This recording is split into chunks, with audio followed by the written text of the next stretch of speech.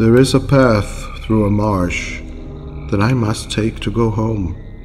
Mallows and thick black loam, alder and bog grass harsh, and the marsh pools glinting with lights of the sunset that stains the sky.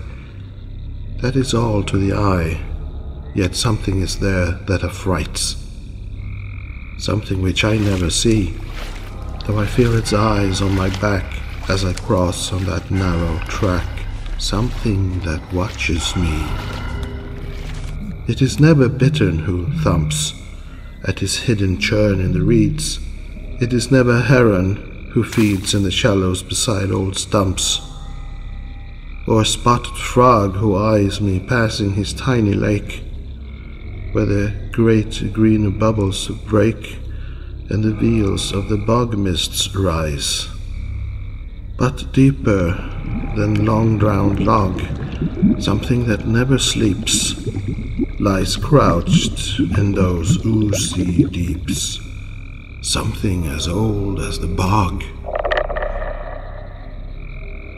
They say that there was a time when natives called the sod the place of the evil god and prayed to the quivering slime.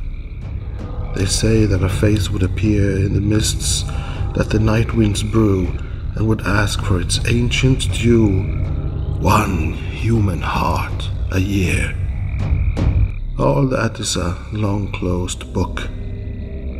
But still, as I pass on that track, I feel something's eyes on my back, and I never dare turn to look, for fear that the mist should spread and curdle to mouth and eyes, malefic and old and wise, demanding its terrible bread.